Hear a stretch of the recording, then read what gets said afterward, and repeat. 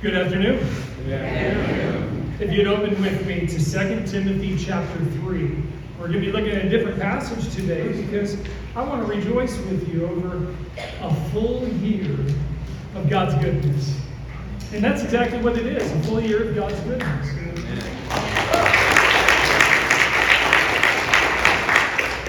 In many ways, Redemption Bible Church is a church plant.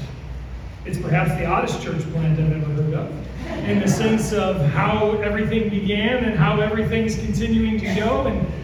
But I will say this, God's goodness is on every page of this story so far, isn't it? And I have been thrilled that my family has been a part of what God has been doing here.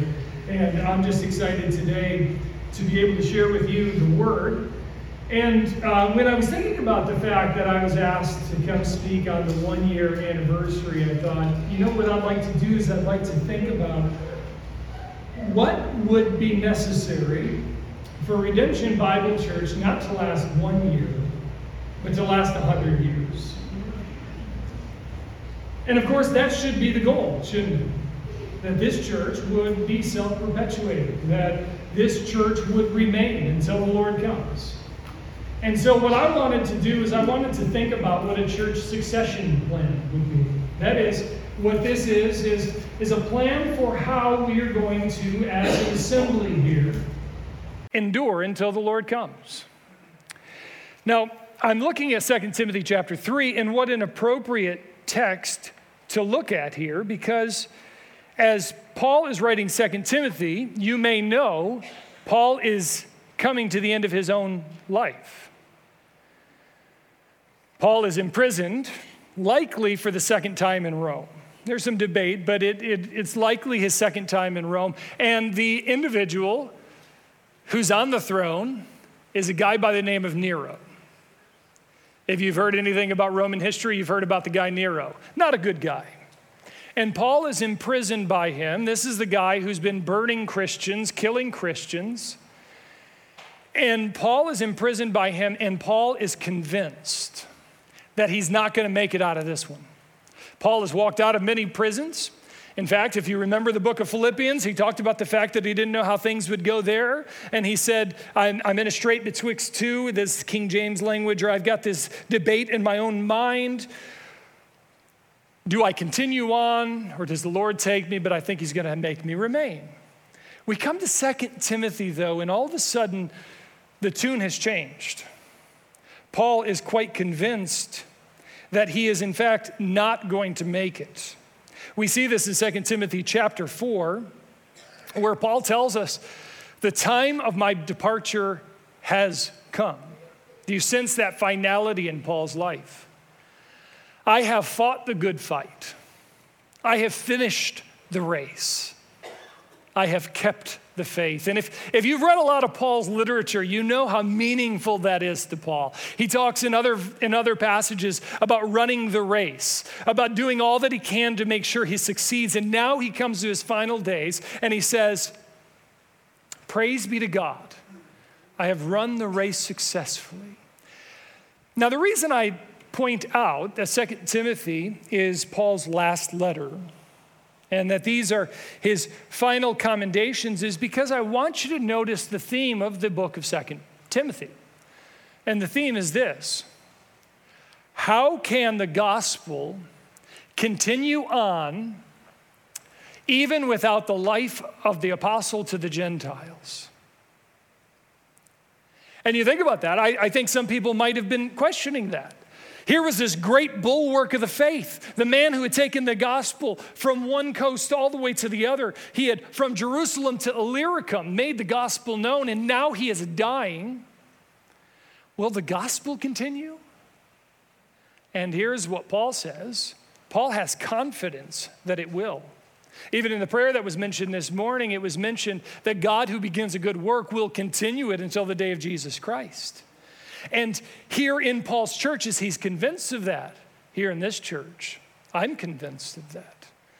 And so we celebrate it. And yet, despite the fact that we put all of the trust and confidence in God and his sovereignty, he's also given us a task, hasn't he? And Paul recognizes that. Because when he comes to 2 Timothy, he doesn't just say, hey, listen up, God's going to continue his church, so don't worry about it. All's going to be well. No, he lays out precisely how the church is going to continue. And notice how he does it. He says this in 2 Timothy chapter 2. You then, my child, by the way, he's talking to Timothy. Remember, this is the book 2 Timothy. He's writing to one of his disciples, somebody he's brought to faith, so he calls him my child in the faith. You then, Timothy, my child, be strengthened by the grace that is in Christ Jesus. And what you have heard from me in the presence of many witnesses, entrust to faithful men who will be able to teach others also. So do you see there's 3 generations here? Paul says, I held the gospel in this earthen vessel. I was a jar of clay, but the beautiful gospel was poured into me. And what I am intending to do is to give that to other faithful people so that they would take that and pour it into other faithful people. And let me ask you the question, did it work? Here we are. And if we could do a spiritual family tree, I bet nearly every one of us has the Apostle Paul somewhere back there. And here we have Redemption Bible Church. We have an opportunity for a spiritual tree to flourish and develop. And do you know what it's going to take? It's going to take developing young men and women for the next generation. You know, when I was first asked to come preach here, I had been to the previous church. I had been to Bethany, but I had never been here. So when I was asked to come and do this, I came, and I remember the first time I stood up and I began to preach. I was absolutely thrilled because I saw in this congregation not only the wisdom of gray hair, but I saw a lot of youths. And I saw a good arrangement of families that went through the whole spectrum. And I was so excited about that because there's vitality in that. And there's opportunity to develop the next generation and the one to come. And so this afternoon, what I'd like us to consider is a particular question. Because here's the truth that I want us to just think about. Faithful men and women don't occur naturally. That's not natural.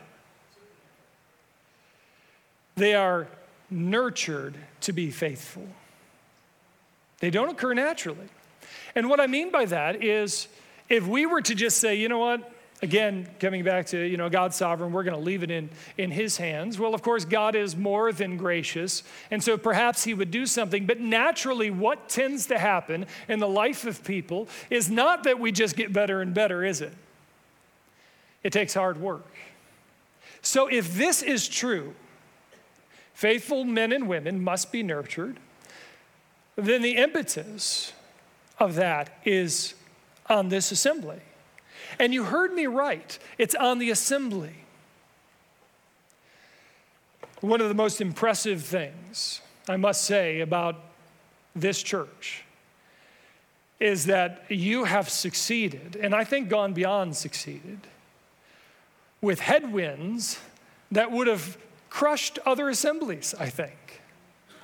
You not only had the headwind of so far not having a lead pastor. That's a challenge. You also have the headwind of not having your own building. And when you add these together, it's like, how could an assembly survive? But when the Spirit is in it, no wind can stand against it. And so I'm thankful for that. I think God has, in his goodness, confirmed through various ways that he wanted this assembly here in this place. And I praise the Lord for that. So, since that is the case, since he's given you a year, then it's on us, again, once more to say, How then can we create a succession plan so that this assembly continues on? You know, I tell people this. One of the best things that can happen is that you never have to go out and try and find a pastor. You have pastors within your assembly. And I recognize the differing circumstances that led to this church situation. And I know that the church was in such a state previously. But what we want to establish is, how do we get faithful men and women so that in the future this church continues to multiply and is a blessing not only in this community, but is a blessing to other churches and other communities as God's light brightly shines from this place. And I think that the answer to that question has to do with preparing the next generation. So here's the question I want us to ask ourselves. How do we set up our kids to be successful? And by successful, please note that I mean faithful. Because, of course, we live in a world where there are lots of people who want to set up their kids for success. But we want something more significant in our success. We want faithfulness. And so my argument is going to be from this passage today that there are 2 steps that we can do, 2 simple steps, 2 things that I bet are not going to be new to you.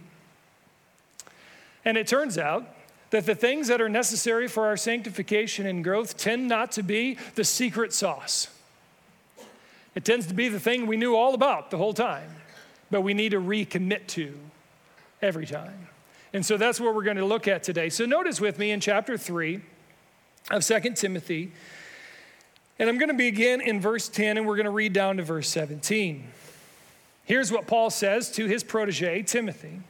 You, however, have followed my teaching, my conduct, my aim in life, my faith, my patience, my love, my steadfastness, my persecutions, my sufferings that happened to me at Antioch, at Iconium, and at Lystra, which persecutions I endured, yet from them all the Lord rescued me. Indeed, all who desire to live godly in Christ Jesus will be persecuted, while evil people and impostors will go on from bad to worse, deceiving, being deceived.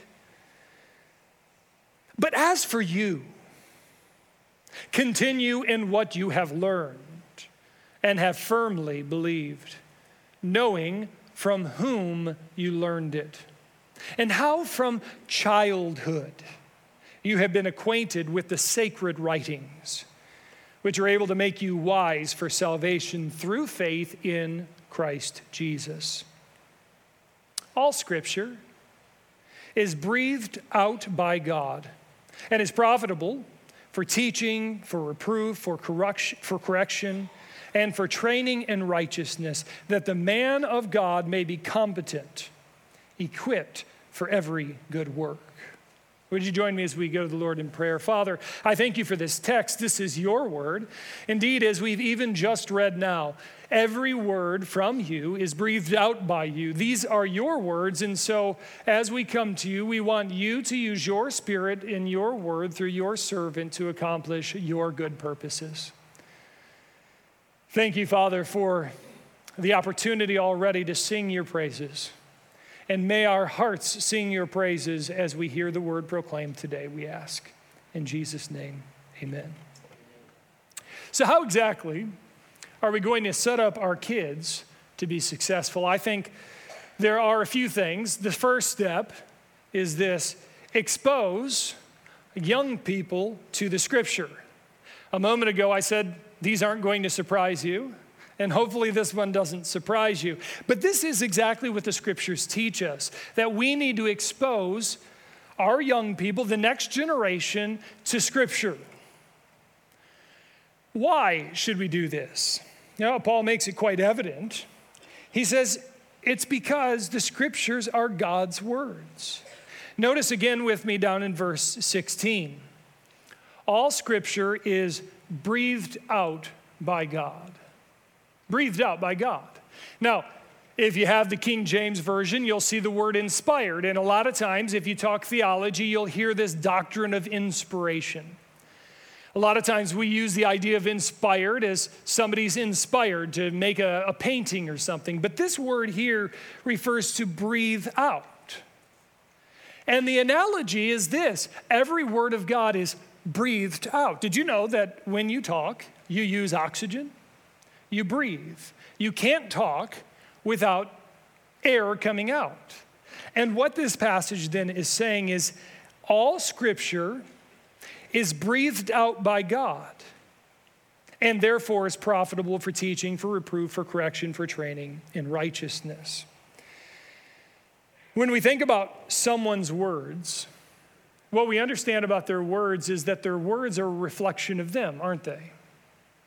How do you get to know somebody? You don't get to know somebody by sitting there and staring at them. That would be a little creepy. You don't quite get to know someone that way. Now, you may be able to get to know something about them by means of what they do, and so you can observe that with your eyes. But there's a depth in which you can only know somebody by attending to their words, what they say, what they reveal about themselves by what they say. You know, we value deeply the words of people. Have you ever had a loved one pass, and then you heard a video, or you saw a video of them speaking, or you heard an audio of them speaking, and it's like they're back? You want to hear every word they have to say, and they're precious. When we come to the Scriptures, I want you to recognize that these are the very words of the one who made you. And I want you to understand something about His Word. God's words are unlike our words. I wish it could be that I said, "Let there be a sandwich," and there was a sandwich. Wouldn't that be incredible? I would say, "Let there be a Philly cheesesteak," and there would be a Philly cheesesteak. Yeah, I mean, there are lots of things I would say, "Let there be," and there would be. But my words don't quite work that way. But there's a power that attends God's words that is distinct from the words that I could ever say. You see, these words ought to be precious to us because they are God's words, the one who made us. I've used the analogy before, but He's the one who made us. He's the one who's told us how we ought to live. He wrote the book on how we were made and what we were designed to. And so if we would merely listen to His words, then we would have good life. This is actually what 1 Peter we've just been reading. Who desires to love life and to see good days? Peter says, if you want to do that, then you must attend to His words. The most precious possession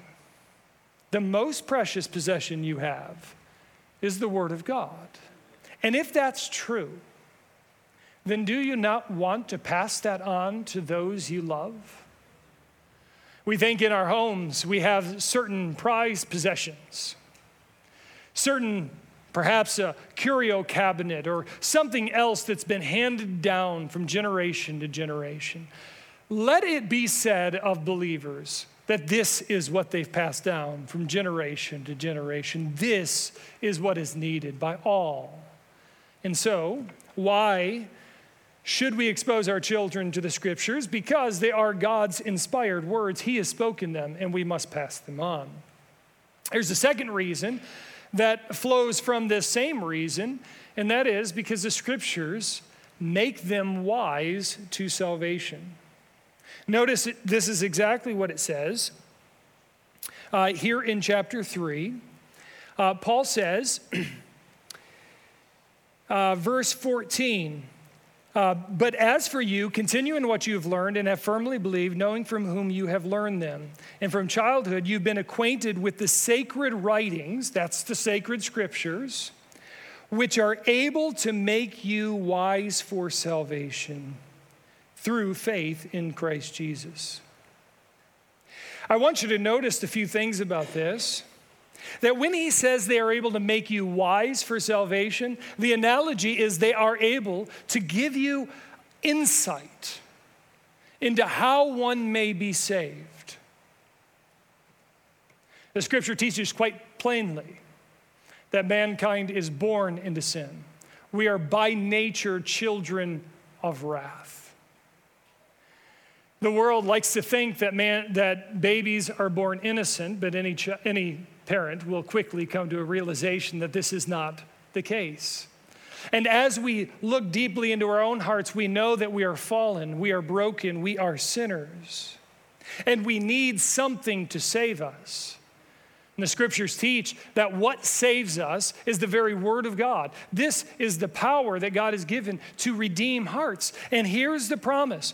The scriptures are able to make you wise for salvation, to open your eyes like Lydia's heart was opened to believe. So if you value your child, if you value the next generation, then we must give them the scripture, because this is what opens their eyes to salvation.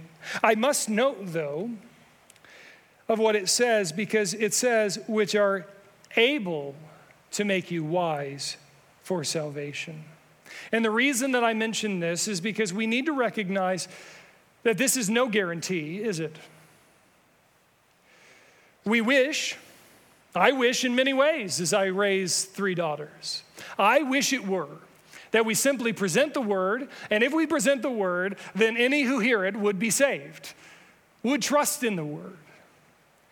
But Scripture has never said that this would take place. But here's the situation. This is the very means by which God transforms sinners into saints. And if you care for the next generation, then set it before them. You can't make the water, or you can't make the horse drink the water, because you can draw the horse to the water, can't you?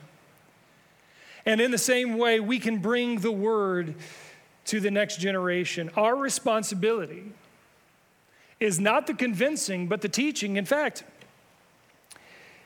notice what it says in verse 14. And I'm going to read from the ESV, and then I'm going to tell you what the NIV says, because I think it takes it a little better here. But the ESV says this: "But as for you, continue in what you have learned and have firmly believed." But this is what the NIV says: "But as for you, continue in what you have learned and what you have been convinced of." And the reason I want to draw that out is because the first element is the human side. This is what you believed. The second element is passive. It means that somebody else was active in it. And so we rely fully upon the sovereignty of God. See, Timothy, his parents, what they did was they handed to him the word of God. But it was God opening the eyes so that his darkened eyes could believe and trust, so that he not only had learned it, but he became convinced of it. And oh, my prayer for your children and for the young people of this congregation is that they would not only hear the word, we must do that, but that they would be convinced of it. Of course, this means that we must be incredibly patient. And we're not always good at that. I've mentioned before that I grew up in a church that preached the gospel. From the time I was 5 years old all the way until the time I was 18 years old. And when I graduated from high school, I graduated from Christianity. I walked away and I did my own thing. But you know, when I was around the age of 20, 21, I was sitting at work and a thought popped into my mind: I need to read the Bible. Dangerous. And I was never the same. You see, I read the Bible, and all of a sudden, that which was able to make me wise for salvation made me wise for salvation, and that which I could not do on my own, God, through his good grace, convinced me of it.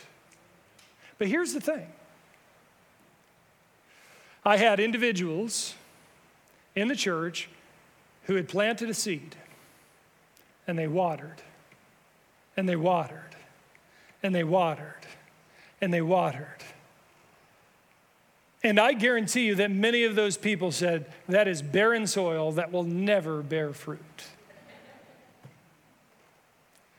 But you know, one day, when nobody else was looking at the ground, when everybody had abandoned the ground because it is clearly parched ground that could bear no fruit, that seed was still there. And God gave the increase. Here we are in the midst of a people, and I guarantee you there are people sitting here and you're thinking of people as I'm saying this. And you're praying that God would bring forth fruit from their lives. Be patient. Pray. And God very well may do that. And right now, give the seed to the next generation. Even the ones who you say, they're not listening. They're not paying any attention to what I'm saying. Keep planting. Keep watering. And praise be to the Lord. Sometimes he gives the increase when you had completely given up on it. So what are we going to do if we want the next generation to succeed, to be faithful? We have to expose them to the Scripture because the Scriptures are God's Word, because the Scriptures make them wise to salvation. But I think a third thing, this Scripture is able to keep them faithful and fruitful. You see, once they have embraced the Scripture, it's able to make them faithful and fruitful. Notice the end of verse 16, he says, all Scripture is breathed out by God. But then notice what he says, and it is profitable. Profitable. You know what profitable means? It means it's useful for something. What's it useful for? For teaching, for reproof, for correction, and for training in righteousness. Now, you may not be able to see it very clearly, but that's a path that I have up on the screen. And the reason that I put forth this path is because I think this is the analogy Paul is giving to us here. He says the Scripture is profitable for teaching. Do you know what teaching does? Is it tells you what the right path is. It says this is the right path and you ought to be on it. Notice second, it's useful for reproof. Do you know what it does? Is it says you're off the right path. Reproof means that we're wrong and we need to be told that we're wrong. And so it not only tells us what the right path is, it tells us when we're off the right path. Notice it's not only good for teaching, for reproof, it's good for correction. If you're following the analogy, you probably know where I'm going next. Not only are you off the road, but here's how you get back on, to correct you back to the right road. And not only then for correction, but for training in righteousness. And upon the analogy, I think it's this, that it teaches you not only what the right road is, not only when we're off the right road, not only how to get back on it, but how to stay on the right road. And let me ask you this question. Who's not in one of those situations? All of us are, aren't we? And maybe at one time we're in one, we're at another. But here's the point. If the Word of God is profitable for all four of those situations, then the Word of God is profitable for your life situation. The Word of God is profitable for your child. The Word of God is profitable for every young person in this church. The Word of God is profitable for all of us. It is what we need. I think sometimes we, in this age of counseling, we say, we need help. Where are we going to find help? Well, let's go look for the psychologist. Let's go look for outside. And I'm not suggesting that there are not times where those things are necessary. But I'd simply say this, you can't abandon this when you do that, because this is what tells us the right path. It's what tells us when we're off it, how to get back on it and to stay on it. Why should we give our young people and the next generation the Word? It's because it's what they need. It's what they need. Do you believe the words of Hebrews chapter 4? The Word of God is alive and active. And you say, no, wait a second. The Word of God is alive and active. This thing is alive and active. I remember in Philadelphia, I was with a young man And he was coming out of a rather sinful lifestyle, and he was reading the Word. And I remember reading this verse with him, and he said, "That's true. That is absolutely true. The Word of God is alive." And what he was saying was that the Word of God wasn't just deadness on the page, but to him, it was coming out. It had vitality. It was changing his life. See, the Word of God, according to Hebrews, is alive. It is active, sharper than any two-edged sword. It pierces even to the dividing asunder of soul and spirit, joints and marrow. It judges the thoughts and intents of the heart. Do you see what the analogy is? In their day, they couldn't really divide between those things. And they were essentially saying, it can divide what is otherwise indivisible. See, the Word of God can penetrate and discern what's going on in the human heart. It's fascinating, isn't it? We tend to think we know ourselves. We don't. But do you know what does know us? The Word knows us. And there have been times where I've read the Word and I've come to know more about myself because I've seen myself in the Word. You see, it's alive, it's active. And if we believe it, then we must pass the Word on to the next generation. I'll come back to some application points on that first step, but let me go to the second step then. Step number 2. Expose young people to godly examples. Expose young people to godly examples. Now, what I've provided there is a tree, a genealogical tree.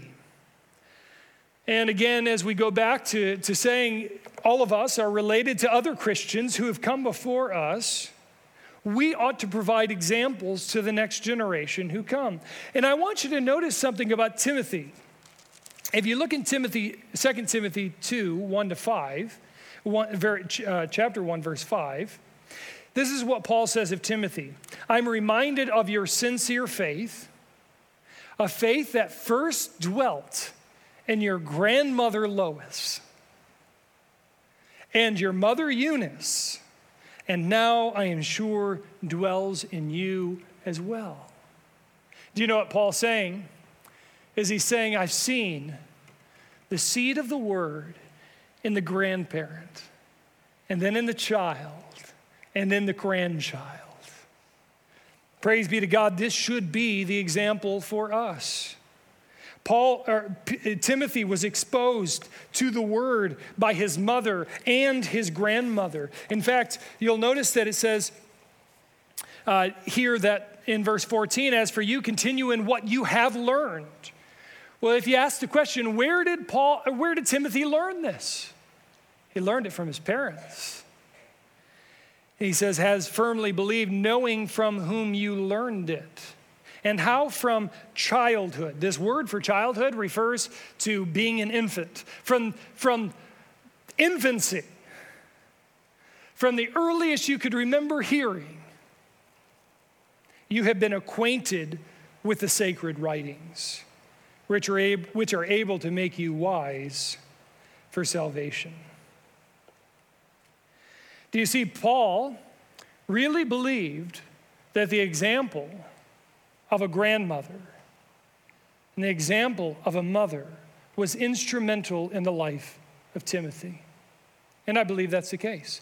I want you to notice something because I think this is really encouraging, perhaps even to some who are sitting in here today. Did you notice that somebody wasn't mentioned? Timothy's father wasn't mentioned. And what we know of Timothy's father was that Timothy's father was a Greek. Now, we're not sure if Timothy's father was dead at this point or if he was alive and an unbeliever. We don't know. But Timothy grew up in a single faith household. That is, only one of his parents appears to have been a believer.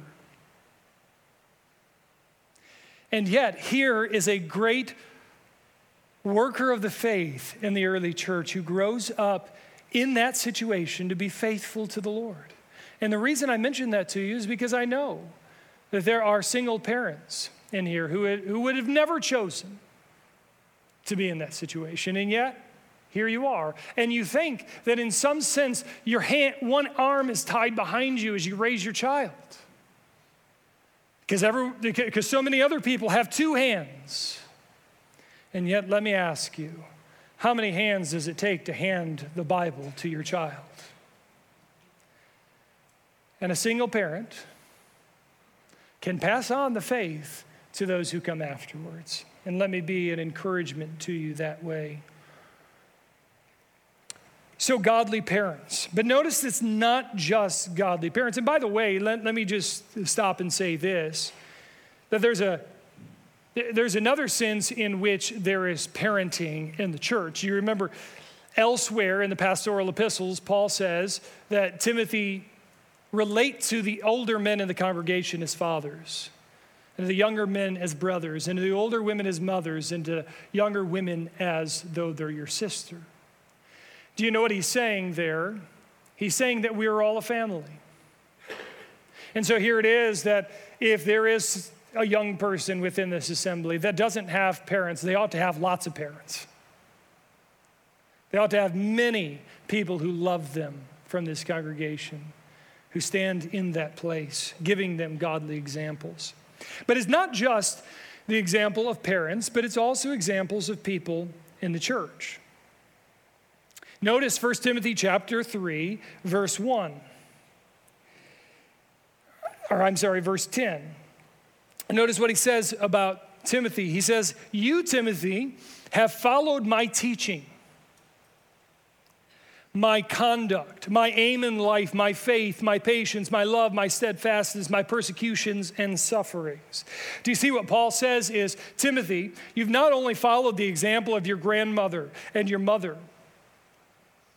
but you've followed my example as well. And my argument here then is that we ought, as church members, provide examples to the next generation who comes after us.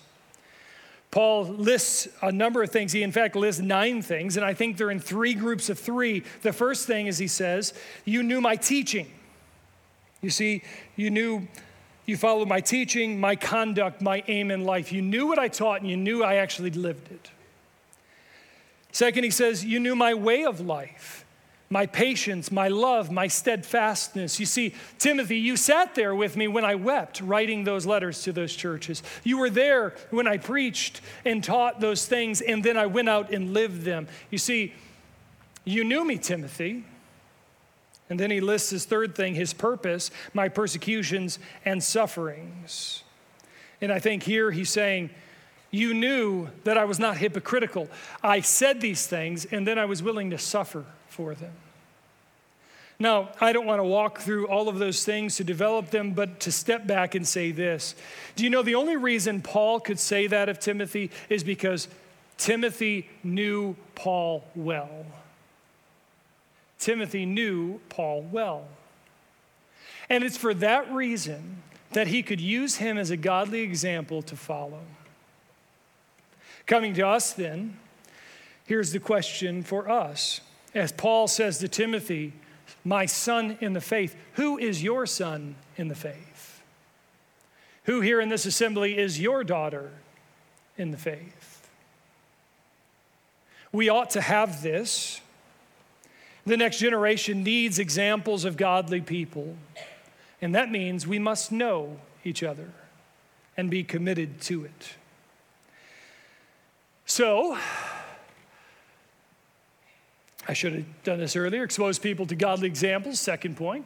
So a succession plan that the scriptures give to us. How will this church not only last for 1 year, but for 100 years? Here's the succession plan. It's a simple one.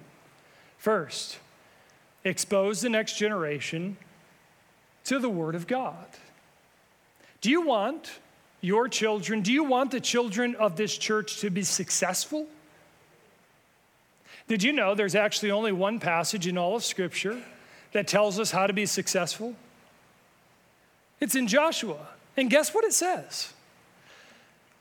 Joshua chapter 1, verse 6. Verse 7. Only be strong and be very courageous, being careful, notice this, to do according to all the law that Moses, my servant, commanded you. That was his word in that day. Do not turn from it to the right hand or to the left, that you may have good success wherever you go. Doesn't this fit just nicely with the analogy of the path?